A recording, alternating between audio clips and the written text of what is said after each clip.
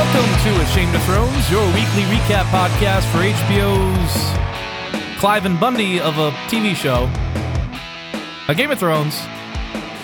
With me, as always, is Brian. How are you doing, Brian? Doing good tonight. How are you, Douglas? Fairly well, considering the weekend I just had. It's pretty Terrific. Wild. Yeah. A lot of debauchery. It's what you should be doing at your age. Absolutely not. My body is not made for it. Yeah, that's it. Nothing funny. Nothing insightful, just facts. All right, so tonight we are talking about Dark Wings, Dark Words. That is episode 2 of season 3. I don't know. This episode seems somewhat forgettable. I don't know. I think it's pretty middle of the road. I really don't have... My initial thoughts aren't too mind-blowing. It's not bad. Once again, it's not a bad episode, kind of like last week, but not great. Thoughts? I did like this episode a lot, and it was primarily the character-driven episode, the interactions.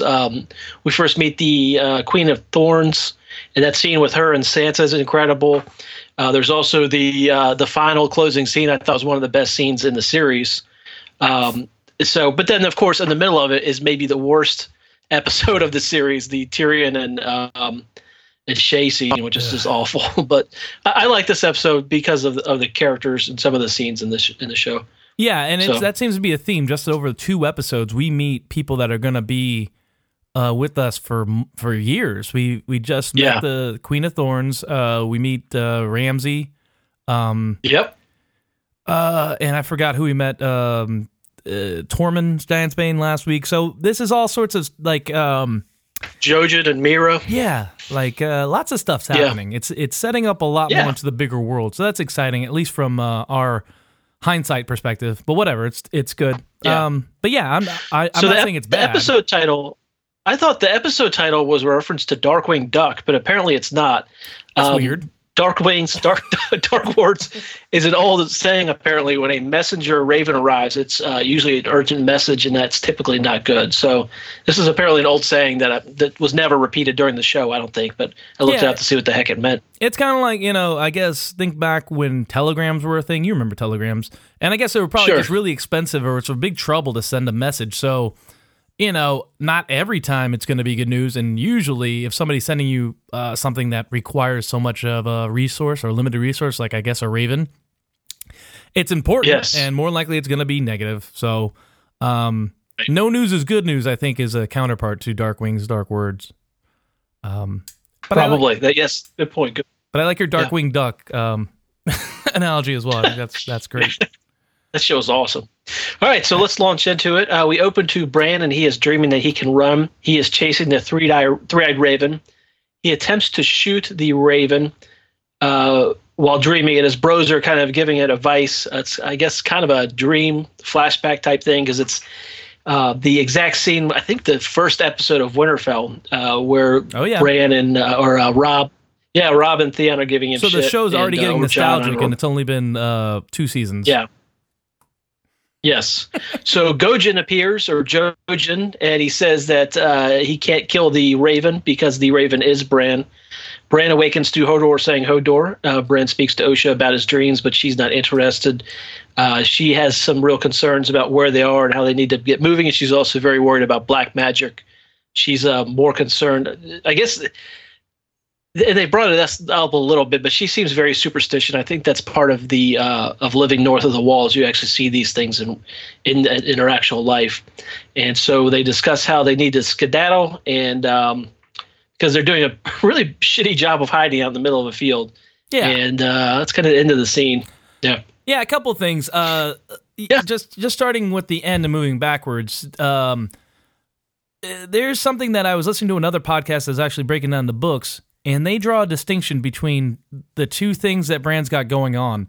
One thing is warging and going into Ghost and seeing through his wolf. And they made that as clear distinction from talking to the three-eyed raven. And they did that even in the show, too, where Jojen's like, that's something else, that's something different. And then we get that later. So there's 2 separate things, and it seems like Osha is familiar with the warging part of things, but she calls it black magic or something at some point when he mentions the three-eyed raven. So she's drawing a distinction there as well, and I never thought that distinction was noticeable, or I really didn't take note of it, but it seems like it's two separate things.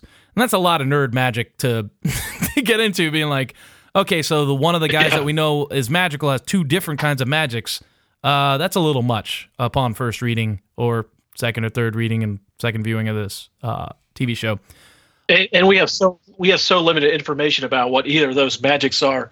It's kind of confusing at this point. Which brings me to my next point.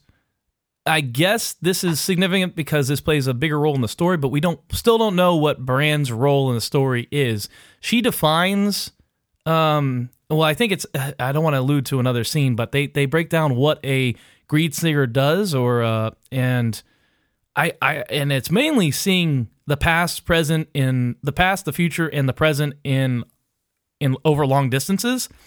And I just still don't see how just that information gathering, if that's all it is going to come into the main story, unless it can, Bran can affect things in a more direct way. Yeah, I don't have any clue. That's one of the things I'm most interested in the show as it goes forward. Yeah, just the mystery, though. So I was wondering why she's... Go ahead, sorry. Yeah. Why is she so surly in this scene? I didn't. She seemed really upset. Maybe she's not a morning person, but I don't know. I think it was the black magic. I think that's what I wrote down in my notes. She seemed to take a turn when he started talking about the three-eyed raven. But maybe that was just me. I don't know. Yeah, I guess that's... Yeah. Whatever. Okay, so where do we go next, Doug? All right, so Talissa and Robb are hanging out at Harrenhal. I guess it's just where they're at now. And Talissa comments about how she was told stories about how brutal the bearded men of Westeros were, and some bullshit nonsense anyway. It's rattling on, and it's all like foreplay, and they start to get close, and they're about to make out again, I think. I don't remember. But Bolton just barges in and gives them information that Catelyn's dad is dead, and also that everyone in Winterfell has been killed before the bastard of Bolton could get there. Yeah, Kat's not having a good day. She's not having a good run in general, no. This has been a bad few weeks for her. I don't have a lot to say about the scene. I'm kind of sick of Robb and Talissa. Yeah, me too. Mainly because we know what such a bad decision it is in retrospect.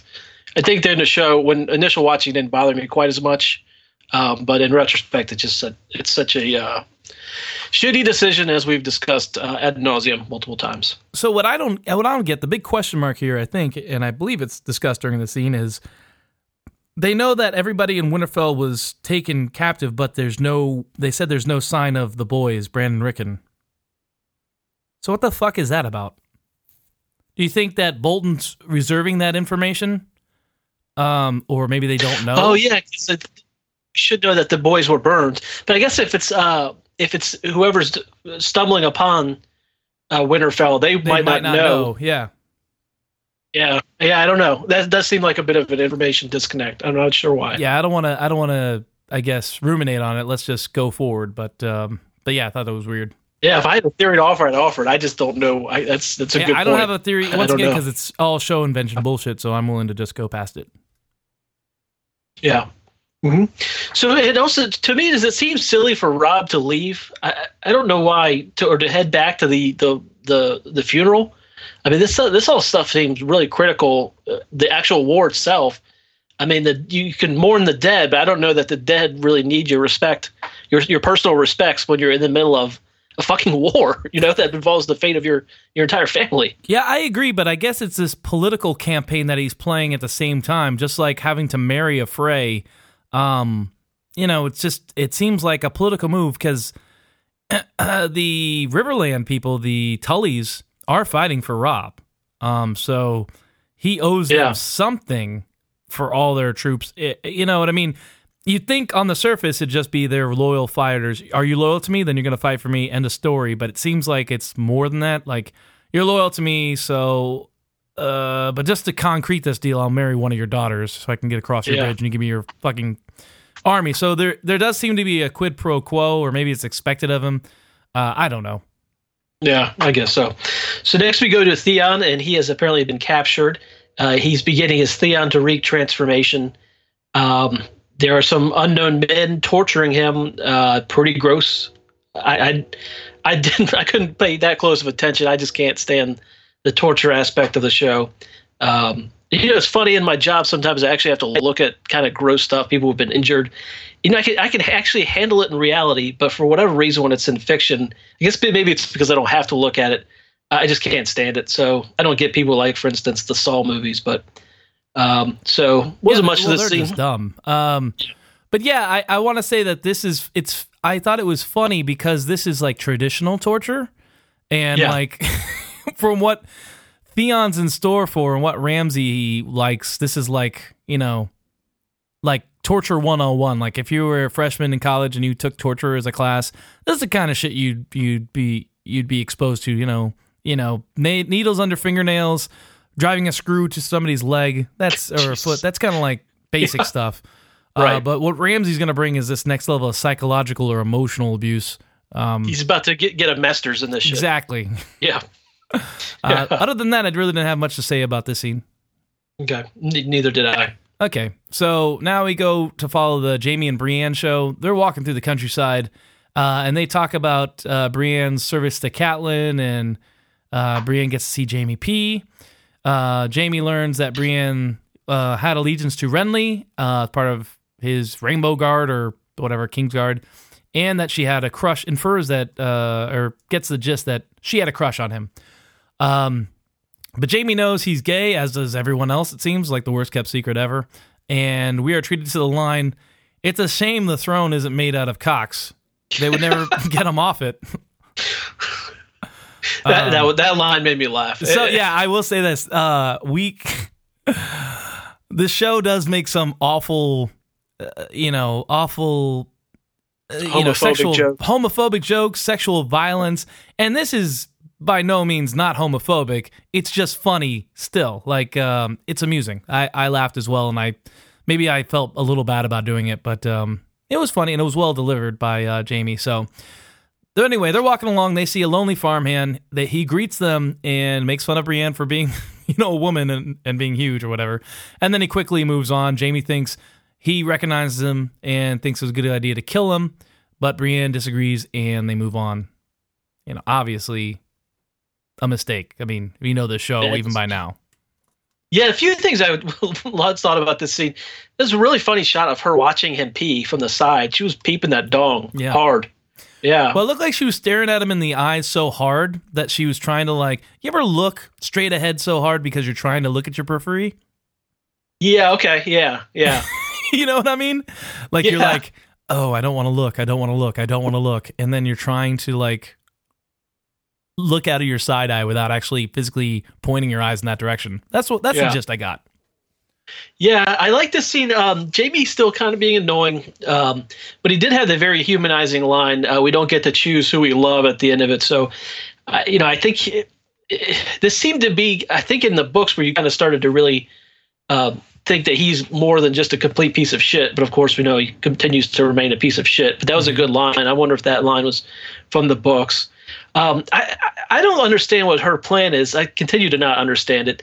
She is just so conspicuous. Why does she have on like a fucking cloak or something? Or, I mean, anything to kind of make it not look like she's this giant woman in pretty fancy armor. I don't get it. Yeah, or just a helmet. She's going to wear like 100 pounds of armor. Might as well just have the helmet. But this is TV and we have to see their emotions. Ooh. Yeah. You never know that she was a woman if she had a helmet on. Right. You can barely tell she's a woman even without the helmet because she's got short hair, and I'm sure half these people can't see for shit because there's no eyeglasses or optometry back then. And then, so even here, like with this, the last thing with this farmer, it's even more of like a thing where why didn't they just take a different path or slightly change their appearance? Or, I mean, so many questions about this. Snuck up on him somehow with his donkey going through. Like, he's like, not taking the King's Road, huh? And they weren't, and he wasn't taking the King's Road either. So you might have been like, well, what are you doing? I don't know. Yeah, he's up to some shady shit. So right, exactly. I don't know. So you can't trust you can't trust a thief or somebody who's doing shady shit in general. I don't know. It just seems odd. Yeah, I think I'm drilling down too much on it. But when I don't write the summary of the scene, then I just start looking for the minutia. And sometimes of course, you got to contribute somehow. I got it. So all right. So next we go to Joff, and he is being fitted while Cersei watches and flatters him. Weird. Joff is upset about flowers. Yeah, I don't understand this. I've never been fitted for clothing in front of my mother. Cersei had a great line where the person fitting Joff hands him a piece of fabric, and Cersei says something along the lines of, "That may be enough for Marjorie's wedding dress." And yeah, exactly. Piece. It's like great just line. petty, weird, jealous bullshit. It's funny. Yeah. So Cersei and Joffrey discuss the match. Joffrey thinks this is the ideal match because the Tyrell plus the Lannisters will just wreck. We also know that the Tyrells are pretty much propping up the Lannisters through the provision of food at this point. And I think we've also know that the Lannisters are lower on money than they once were. They used to shit gold, but I don't know that they're shitting gold any longer. Cersei has some concerns about Marjorie's charity, but Joff tells her that she's being boring. Cersei essentially tries to say that Marjorie's bad news. She's ambitious. She's attempting to manipulate Joff, while Joff responds that women should be seen and not heard, and they're supposed to do what they are told.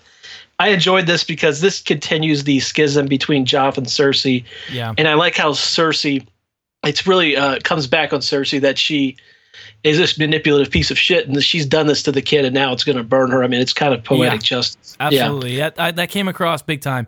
But I also liked about this scene, too, is they set up Joffrey, at least in the scene, as the adult in the room, because she was very petty about Marjorie, and I just don't like her kind of a thing, and he's just like, listen, we got to do this. Like, he was just very short with her, and she's going on, basically whining. Right. She's doing the whining in this situation, and he's,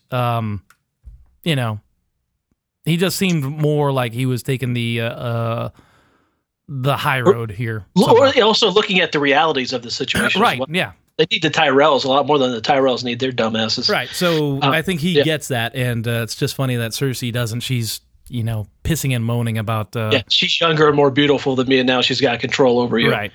And I did like that this scene also kind of pays off towards the end of the episode with the last scene where Cersei apparently has planted some seed of doubt, and we'll get to that scene that plays out later. Marjorie's able to just turn around and manipulate that right out of there through some interesting techniques. So, all right, so now we get Sansa. She's chatting with Shae, her handmaid, and Shae says the Littlefinger is only helping her to get that Punani.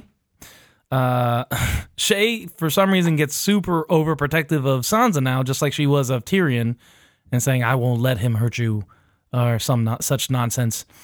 Loras shows up to ask Sansa to meet with Large Marge and her grandma, and Sansa's gaydar is even worse than Brienne's, because she can't get it off of Loras. She's in love.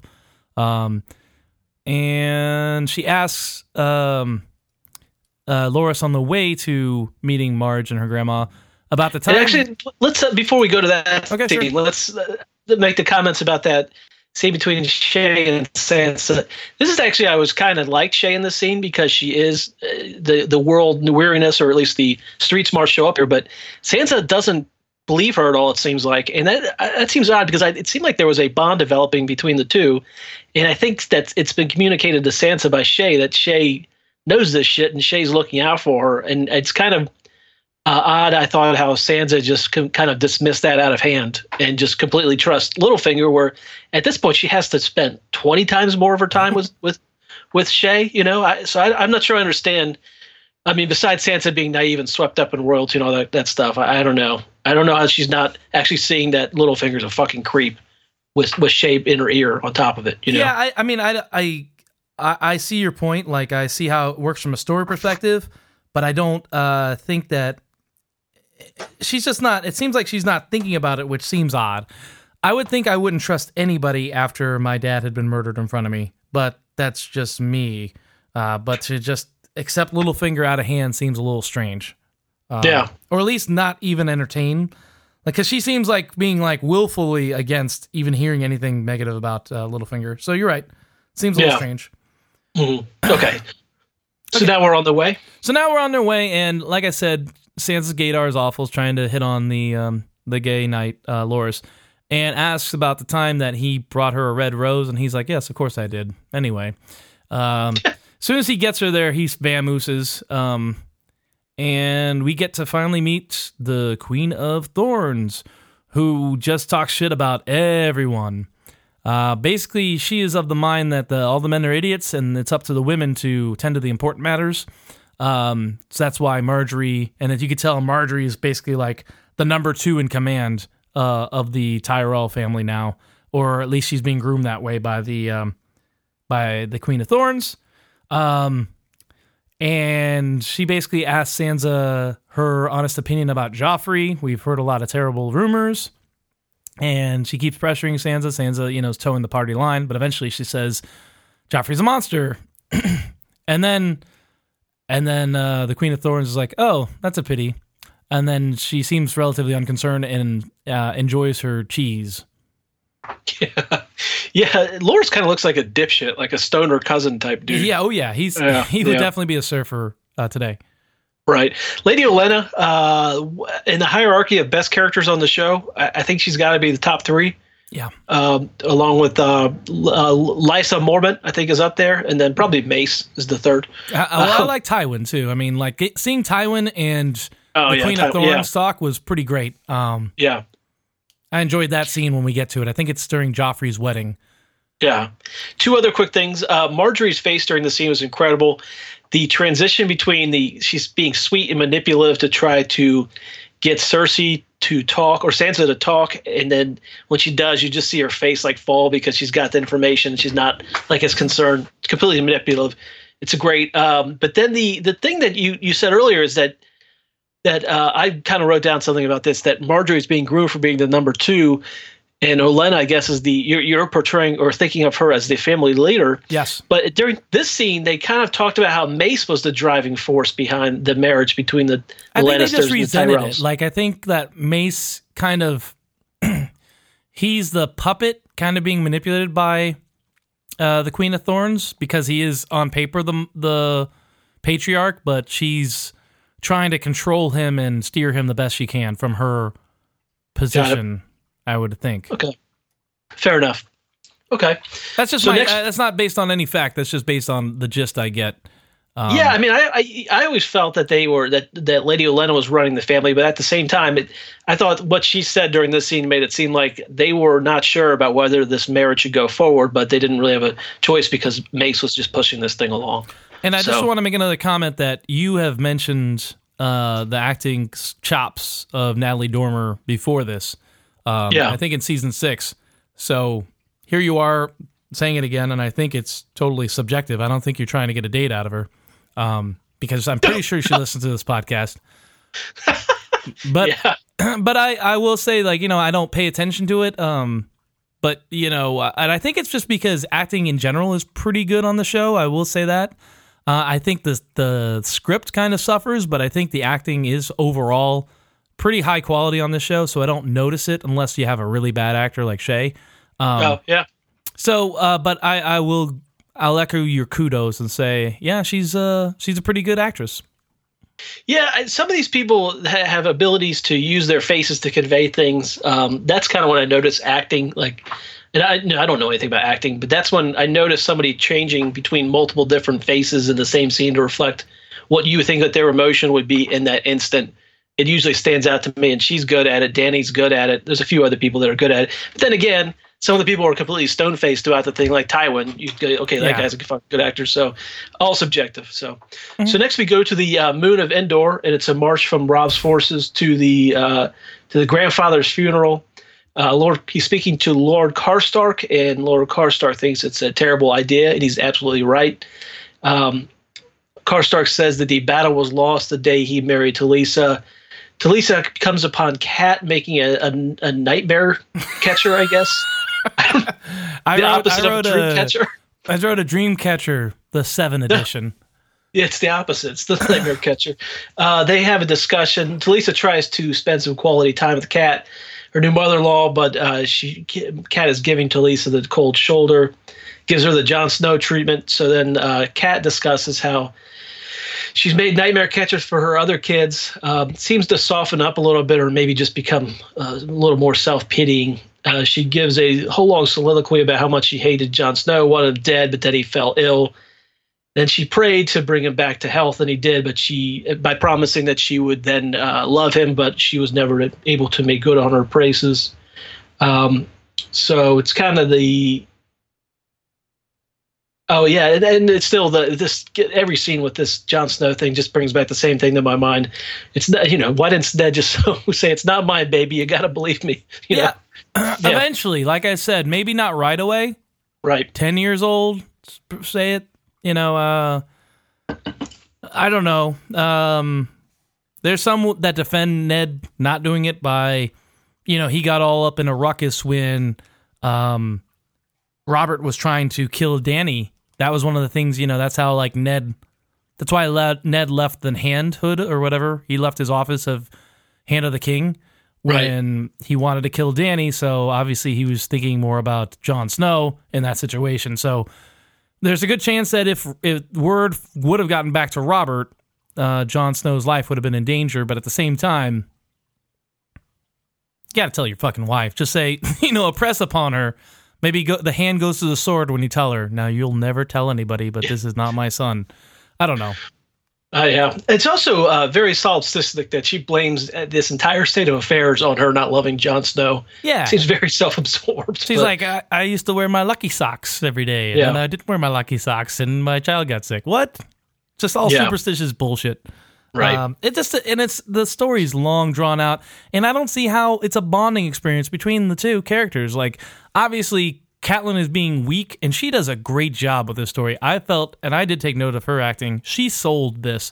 But I thought, you trying to bang her? If she listens to the podcast, I would love one. She's on my list, so my wife will understand my short list. Anyway, I didn't understand the story or what it was supposed to do besides show Catelyn's vulnerability to Talisa and have them get closer, I guess, by the shared experience about how awful of a mother Catelyn is. Yeah. Yeah, I guess that's it. I don't know what else the scene was, and I'm not sure what this entire scene was, but I didn't have a problem with it. It's fine. Once again, I didn't hate it. All right, so Mance and Jon are walking along with their army, and Mance is complaining about how hard it is to be in charge. I feel like we've heard this speech from 10 people already.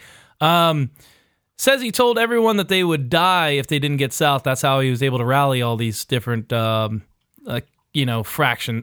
that were in the north. Jon meets another warg named Orell, and this guy can see through and control animals. Orell can see through a eagle. And Orell reports that he's seen the Fist of the First Men, and he saw a lot of dead crows. And that's it for this scene. So I noticed Matt said that he had wildling blood in his veins, which I thought was bullshit because he actually came up from up in the south, right? No, actually, he did have a wildling mom, I think. I think he was like a bastard son of... I'm going to just make a guess here. I don't remember this. I know his mother was a wildling, but his father might have been a Night's Watchman. Oh, okay. Well, then that makes a lot more sense. And I realized during this scene what bothered me when I was complaining last episode about everyone has the same uniform is because it doesn't show the different tribes. We have here all these different tribes. Yeah, he's complaining about all these disparate things, but they all look the same. So how's that conveyed at all? It isn't. Right. No, it's still odd that they're trusting Jon so quickly. He's all of a sudden a right-hand man. And also, Ygritte does this thing in this episode that's an annoying trope in a lot of TV shows and in this show. The thing where, he's never seen a giant. Why the fuck has he seen a warg? She sneers about him. Something that Southern men probably wouldn't like. I never liked that. Never seen a warg before, you idiot. No, Jon probably has never seen a redhead besides his mom and sister. I don't, he hasn't seen shit. Yeah. Yeah, and you know what was really annoying about this scene? Is that dude, the warging guy, knows more about the fight at the Fist of the First Men than we do. Yeah, exactly. We didn't see any dead guy. All we saw was that one dead guy. Yep, frustrating. Exactly. Yeah, yep. I agree with you 100%. All right. So next we go to the fist fight survivors trekking back. I like that fist fight. Let's refer to that going forward. Yep. Rast is taunting Sam. We know that, of course, we know how big of a piece of shit Rast is eventually. Sam collapses and Pip and Gran attempt to help him. Sam is fat, and he cries that they left him to die because he's fat and slow. They didn't also want to die. They just kind of shrugged their shoulders and walked away, which I thought was appropriate. Mormont intervenes and forbids Tarly from dying, assigns Rast and the gang to help him. Rast calls him Piggy, but it's not like Rast is Patrick Swayze circa Dirty Dancing himself or anything. So I guess we're led to believe that they are going to help these guys, or these guys are going to help Sam make it back to the King's Watch. Yeah, I wrote the same thing. I go, besides a haircut in a few years, I can't tell Rast and Sam apart. Yeah, not really. No. But it's just ridiculous. And I don't get Rast's motivation. Like, who cares? Like, the people that hated, there was a guy who hated Sam in the books, but that's because Sam took his goddamn job. It wasn't because he was just... He just hated fat people so much. Oh, God, I hate fat people. They took away my job. Well, like, that makes more sense if somebody stole your job as opposed to somebody just being fat and not having any direct impact on your life. Self-loathing, probably. Yeah, maybe, yeah, it's a self-hating thing. You know, people say, Hitler's grandma was Jewish. So, I guess self-hate is a real thing. I don't know. But anyway, yeah, I guess Rast just sees in himself Sam. It doesn't make any sense. Who cares? This is dumb. Moving on. Mm-hmm. Okay, Bran wakes up and is freaked out. And so is Asha. And then Asha runs away to go check it out, I guess. I don't know. Bran, the other kid, who's Rickon and Hodor, nowhere around. Anyway, the boy from Bran's dream shows up, and Asha returns out of nowhere and holds a spear to his neck. But the kid's sister shows up and holds a knife to Asha's neck, forcing her to drop her weapon. Then the boy is able to calm Summer magically, Bran's direwolf, and they're friends now. And then he says his name is Jojen, his sister is Mira, and they've got a long journey ahead of them, even though they just had a long journey to get to Bran. So, yeah, I like these characters a lot. But I thought they were more interesting in the book because I don't think we get a lot of the details that make it seem really neat in the books. Like these are the Crannog men, and they live in like a floating fortress in the swamp or some shit like that. And I think they actually look more like frog people. These don't necessarily look like frog people. They're a little odd looking. Yeah, I guess they just look like they're like millennial teenagers. That's all they're like. I don't see anything strange or alien about them at all. But yeah, there was a little big Crannog men are smaller than normal. They eat frogs. They hunt with three-pronged spears. They're said to be somewhat magical, like almost like they're not like. I don't mean they're like half frog, half human. It's more like they're probably green. Like they actually like. No. Not green, but like I don't know. I maybe I'm just making things up in my head. I thought they were like swamp people, like you know what I mean, like somebody from the bayous of like Louisiana. That's what I imagine them. Only with more magic and less. Fast food bags. Yeah, more gumbo. Yeah, I don't. They haven't done a good job of explaining these people yet, and I don't know that they ever did. And what we do, this is their father was the one at the Tower of Joy. Yeah, and we actually see him. Well, I don't know if the show didn't make a point to point him out, right? But he was the one that survived with Ned when we saw the Tower of Joy scene in season 6. Yeah, and so I wanted to ask you this: where are these powers, the warging powers? I mean, where are these coming from? Because it seems like this is the first generation in a while south of the Wall that has these abilities, or at least based on everybody's going, "What the heck is going on?" Well, that's my point. Is when people get into the whole argument, hey, did dragons bring magic into the world, or dragons coming into the world was just another symptom of magic returning? And I gotta think it's the latter. Because we had this warging starting to happen. You had I think the warging started happening before Dany's dragons were born at the end of season 1.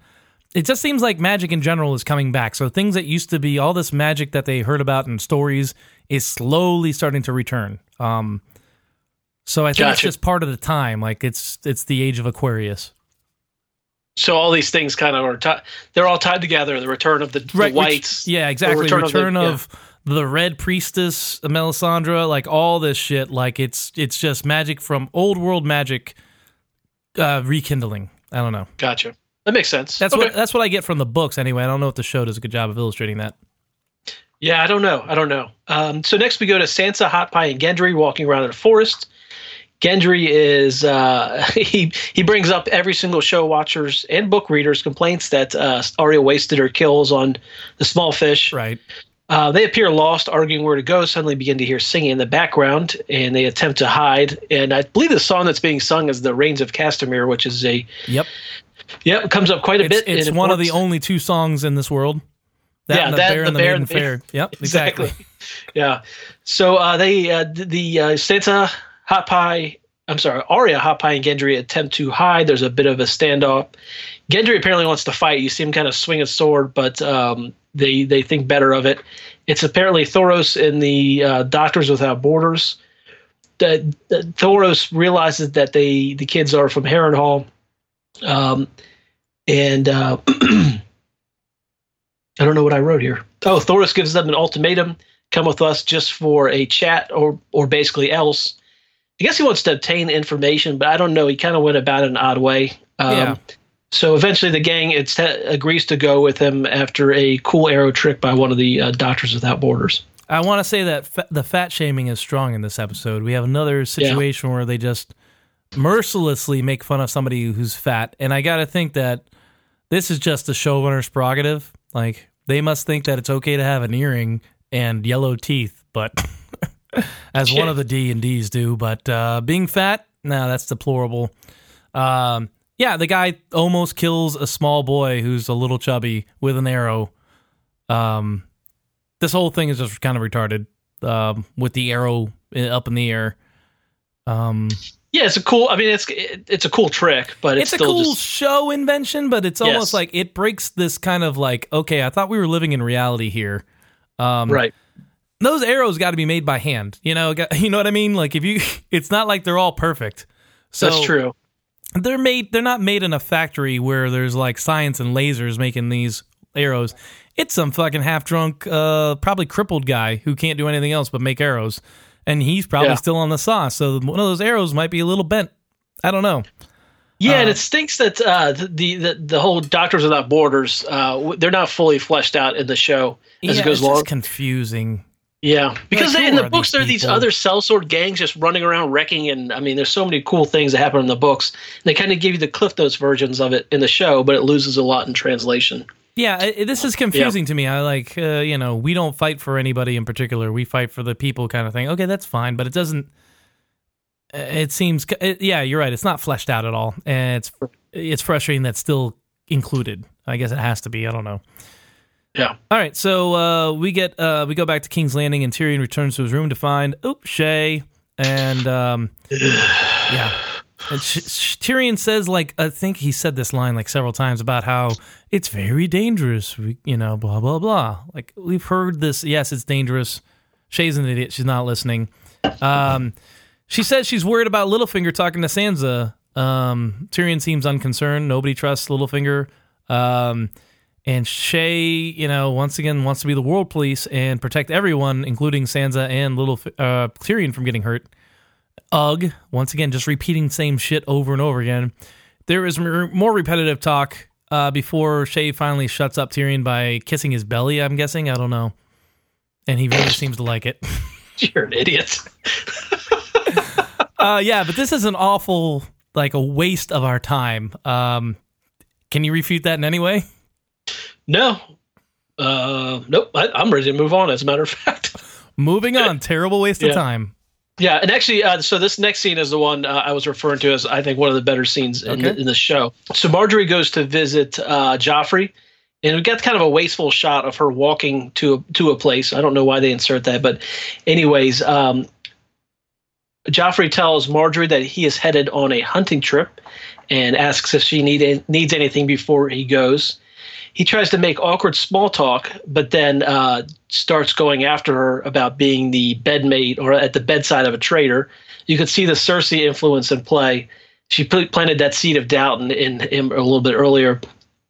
So Joffrey continues on to question Marjorie as to why they did not have any kids. She tries to kind of deflect the situation and pushes. He continues to push the issue. Why protect a traitor? he gets really upset that he thinks that she banged a traitor despite her attempting to explain that this is a family duty.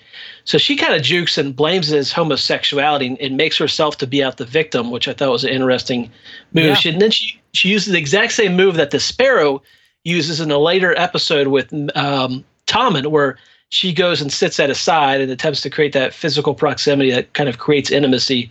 It's just a supreme, gorgeous manipulation. So she explains that he tried the one time that they attempted to be intimate was after he was drunk and he wanted to do some butt stuff. To which Joff says he was thinking about making homosexuality punishable by death.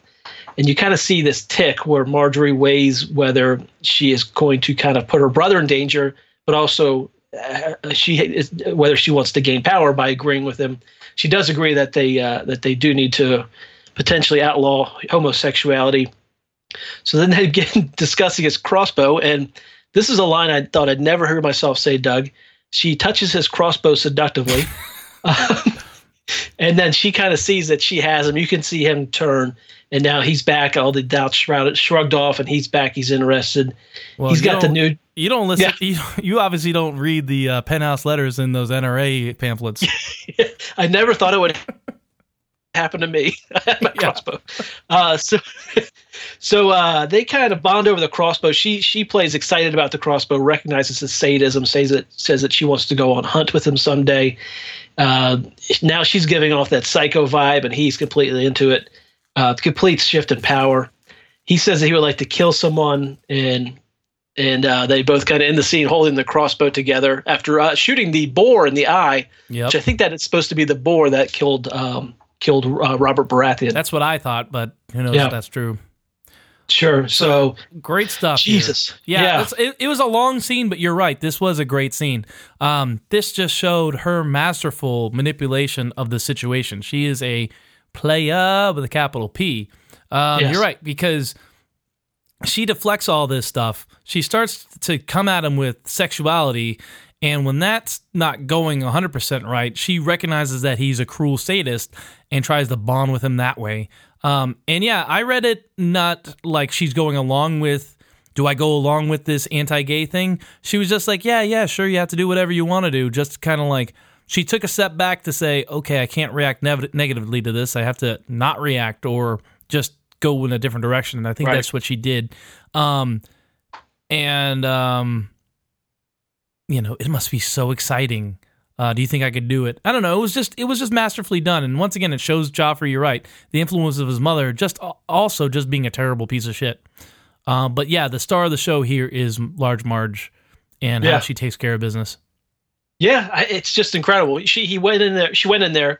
She was about to be confronted by one of the worst people in the kingdom and the most powerful. Completely turns it around by recognizing what his weakness is within this scene. Because I don't think that she knew before that, and then comes out so far ahead. It's great, just great. Yeah, I agree, 100%. Best scene in the show. At least, I don't know, from a character, not like action or whatever. I will say it's the best scene up to this point. Yeah, pretty goddamn great. I think so. And once again, it was as long as it needed to be. It was a longer than normal scene, but you needed that. It was the appropriate amount of time to have this ballet of back and forth go on. Right. And this intrigue. This is the shit that the show doesn't have anymore, like the political intrigue, which is so great about this. Now it's just a lot of smashing, it seems like. Which is kind of fun, too, in a different way. Yeah, exactly. So I'm cool with it. Okay, so at the Dreadfort, which we don't know it's the Dreadfort yet, Theon is being tortured by traditional means and questions about his motivation for taking Winterfell. They continue to drive giant screws into his feet even after he's answered all their questions. Then the torturers get bored and they leave, and the janitor begins to untie Theon, saying that he was sent by his sister Yara, and he relieves the screw in his foot, but doesn't unchain him, saying that he'll be back tonight while everyone is in Dreamland. So this is, this is Ramsay. We're meeting him for the first time. We don't know it's him yet. Right. And this is the birth of a maniac, and one of my least favorite parts of the show for quite a while. Yeah, to think that Ramsay's going to be part of our lives for another... Oh, God. What are we on? So that's season... all of season 3 going forward, 4, 5, and 6. Wow, 4 seasons with this guy. Oh God! Yeah, Podcast canceled. Yeah, well, we'll probably only get through maybe season 4 before I take my own life. Before you take your own life, yes. All right. But then the Brian board will take over from there at that point.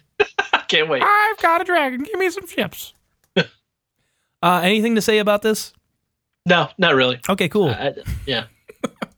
I'm just not a fan of the torture, so when it's on, I just don't watch that closely. Okay. I kind of look away. Yeah.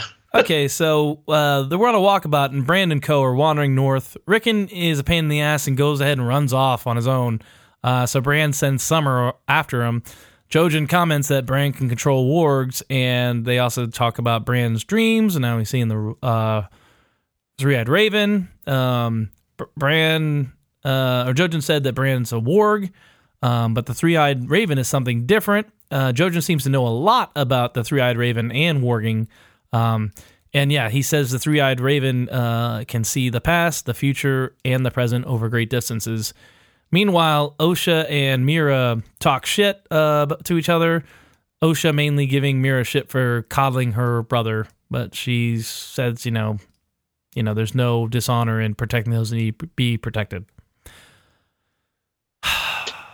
Anything? Yeah, it's kind of an info dump. Yep. And I don't know that it was enough time or detail for a casual watcher to pick up, and I certainly didn't get it the first time that I watched it. Didn't really know what to make of it, and I don't know that the show has done a good job of conveying how important Bran is. So if you're just kind of watching the show and you don't know I didn't even remember the three-eyed raven after the first time I watched it, this series, So yeah. This stuff is so important in the show. And I just don't know that it's presented in an intriguing way or a way that conveys that it's very important. And that's my problem. Even now in season 6, we still don't know the full import of Bran and the three-eyed raven training that he went through. Exactly. And it's just so complicated. Unless you really wanted to know it, I don't know how you'd pick up on it from just watching it one time, So next we go to the and also it is kind of odd because this it's such a quick transition from Bran just being like this kid to all of a sudden he is like one of the most important characters in the show after he did that mysterious disappearance for like an entire seasons, and I just wish I don't know how they could have done it. I don't want to criticize when I can't think of something better. Yeah, but we do that all the time. It's fine. I give you a pass. Yeah, true. Okay, fair enough. It's fine. So next we go to the Brotherhood Without Banners. They're hanging out with the Hot Pie crew. Introduction of these guys. There are a lot of interesting, and this is we discussed that earlier. So Thoros is apparently encouraging underage drinking. He interrogates the group as to how they escaped Harrenhal because it doesn't make any sense, and he's right. And how would they have Castle Steel forged? He kind of asks them some questions and then lets it go. Doesn't really pursue it, but he also appears kind of half shit-faced anyway. So Arya attempts to make it as though they fought their way out, but he doesn't buy it. Arya attempts to step to him, and he disarms her immediately, even though he's half in the bag. After that transaction, he kind of just says, "You can go ahead and go," which I don't know why he didn't press the issue. So at just the wrong moment, some other brothers arrive, and they've got the Hound, and they apparently captured him while he was passed out drunk. And the Hound recognizes recognizes Arya, and so now, and then we're kind of left to speculate as to what happens. Yep, I will say it seems like at some point in TV and film, bars became friendly places. Like, I don't know if it was if it was the average person, if the invention of TGI Fridays slowly changed what a bar could be instead of like a dark, dank place full of shady characters. It's like a fun place where people hang out and have a good time. But yeah, I think I wish there would have been more apparent that Thoros of Myr is a red priest. I think that might have been a little bit too much info in an info dump, but they could have alluded to it a little bit, so it's not so much of a surprise later. He could have mentioned the Lord of Light or something here, or his red, and I think he has red chainmail, but it's almost just rusted. You're like, okay, I can't even really tell it's red. Or lights his sword on fire like he does all the time in the books. That's true. Yeah. So, do we know that the Hound and Arya know each other? I don't know if they've or talked to each other. Kind of like we argued about whether Littlefinger and Sansa. You know what we do? The Butcher Boy, Micah. Oh yeah, they know each really other. Pissed at him. So, they traveled with each other. They've been in the same location, so they definitely recognize each other. Yeah, but whether they know each other or had a conversation, I don't know. I was just trying to think back to where they would have known each other. And I think the answer is the Micah incident. Works for me. Yep. Okay. Because she's altered her appearance to some extent. She's probably grown to some extent. I just don't know. Couldn't figure out exactly how we would recognize her right off the bat, but she does have a very recognizable shaped head. So I would have came up with. I was thinking like, what would I have done in this situation? I think I would have pretended to have like a sneezing fit and just covered up my face and ran towards the door. Instead of just staring straight ahead. What about pocket sand? Right in his eyes. Just scatter. You and pocket sand. Is that King of the Hill? Is that what that's from? I think it was on King of the Hill. Jesus, you've mentioned that way too many times. That's what, like 2, 3? Yes, 2 times is enough. All right. So moving on. Brienne and Jaime they come upon a bridge. Brienne is tentative about crossing it, but decides to go for it anyway. Instead of trying to like walk through the river or swim across, which seemed dumb. Jaime pretends to be tired and starts to do a lot of talking in a crazy ploy to grab Brienne's quote-unquote extra sword. Jaime acknowledges that it's strange that some knights have extra swords, and I just think it's dumb. Like, it doesn't make any sense.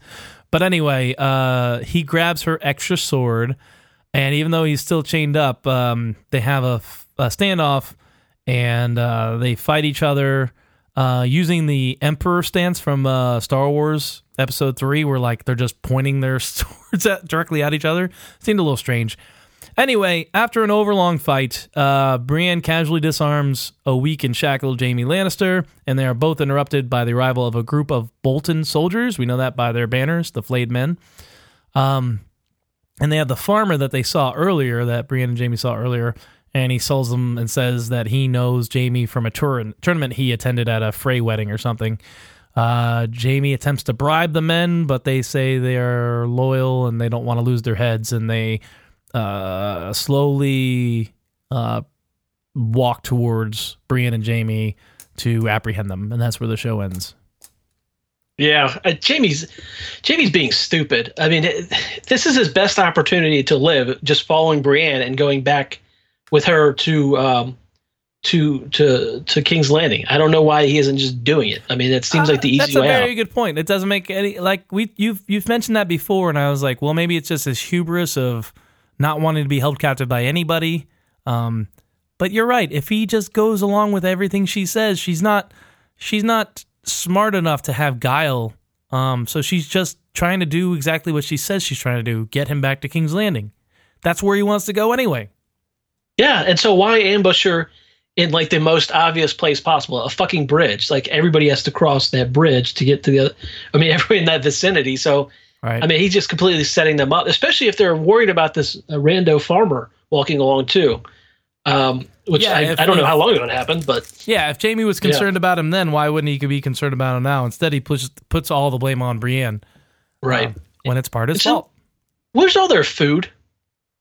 Shut up.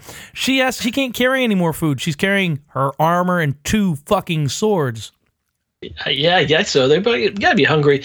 Then the last thing I'll say is, it seems odd to me where the hierarchy of fighting is here, because she was good enough to beat Loras, who we know is a pretty badass, but she had some tough sledding, at least initially, against a weakened, shackled, and unarmored Jaime. Seemed kind of silly, but wouldn't have been a battle if they was actually it reflected their actual strengths, I guess. Whatever. I don't care. Like, okay. The conversations of like who would win in a sword fight, I hate all those things. Who gives a shit? I mean, people will say like, well, he was more of a general, and if Ned Stark had to fight Jaime Lannister in a real fight, he'd get his ass kicked. Like, this is who's saying this? My friends, the Uber nerds. Your nerd friends who drive Ubers. Yes, they're better than the Lyft geeks. Anyway, It's weird. Like I said, there's no Vargo Holt in the Brave Companion, so this group, which I can't remember this guy's name, but I'm sure we're going to get it next episode. It's Locke. Oh, great. Like John Locke, I'm sure there's some kind of philosophical implications here, which I don't care about either. From Lost. Yeah, that's true. And that was a great show. Yeah, I'm looking forward to Jamie getting his hand cut off. That seems like it's going to be good. Fair enough. I don't know. Nothing much else to say about this scene or the episode besides wrapping it up. Yeah, it's a good episode. Good app. Yeah, you're right. Looking back on it, it was better than normal. I will say that scene with Joffrey and Marjorie was exceptional. Yes. But just, some dead parts with the Shay and Tyrion. I feel like they just had to meet their Tyrion quota, and they thought the best way to do that was to include Shay, which I would have liked. I would have just, I guess, liked Bronn talking about banging chicks or something would have been a little bit better, or more entertaining, because that scene was awful. Anything. Paint drying. I'll take it. Did we have any Dany this episode? I don't think we did. No, we did not. Oh, that's nice. So I'm going to give that... Tywin? Oh, well... I'm still going to give it, okay, so instead of 2.5, I'll give it a 3.0 because of no Dany. I'll give it a Cuban sandwich.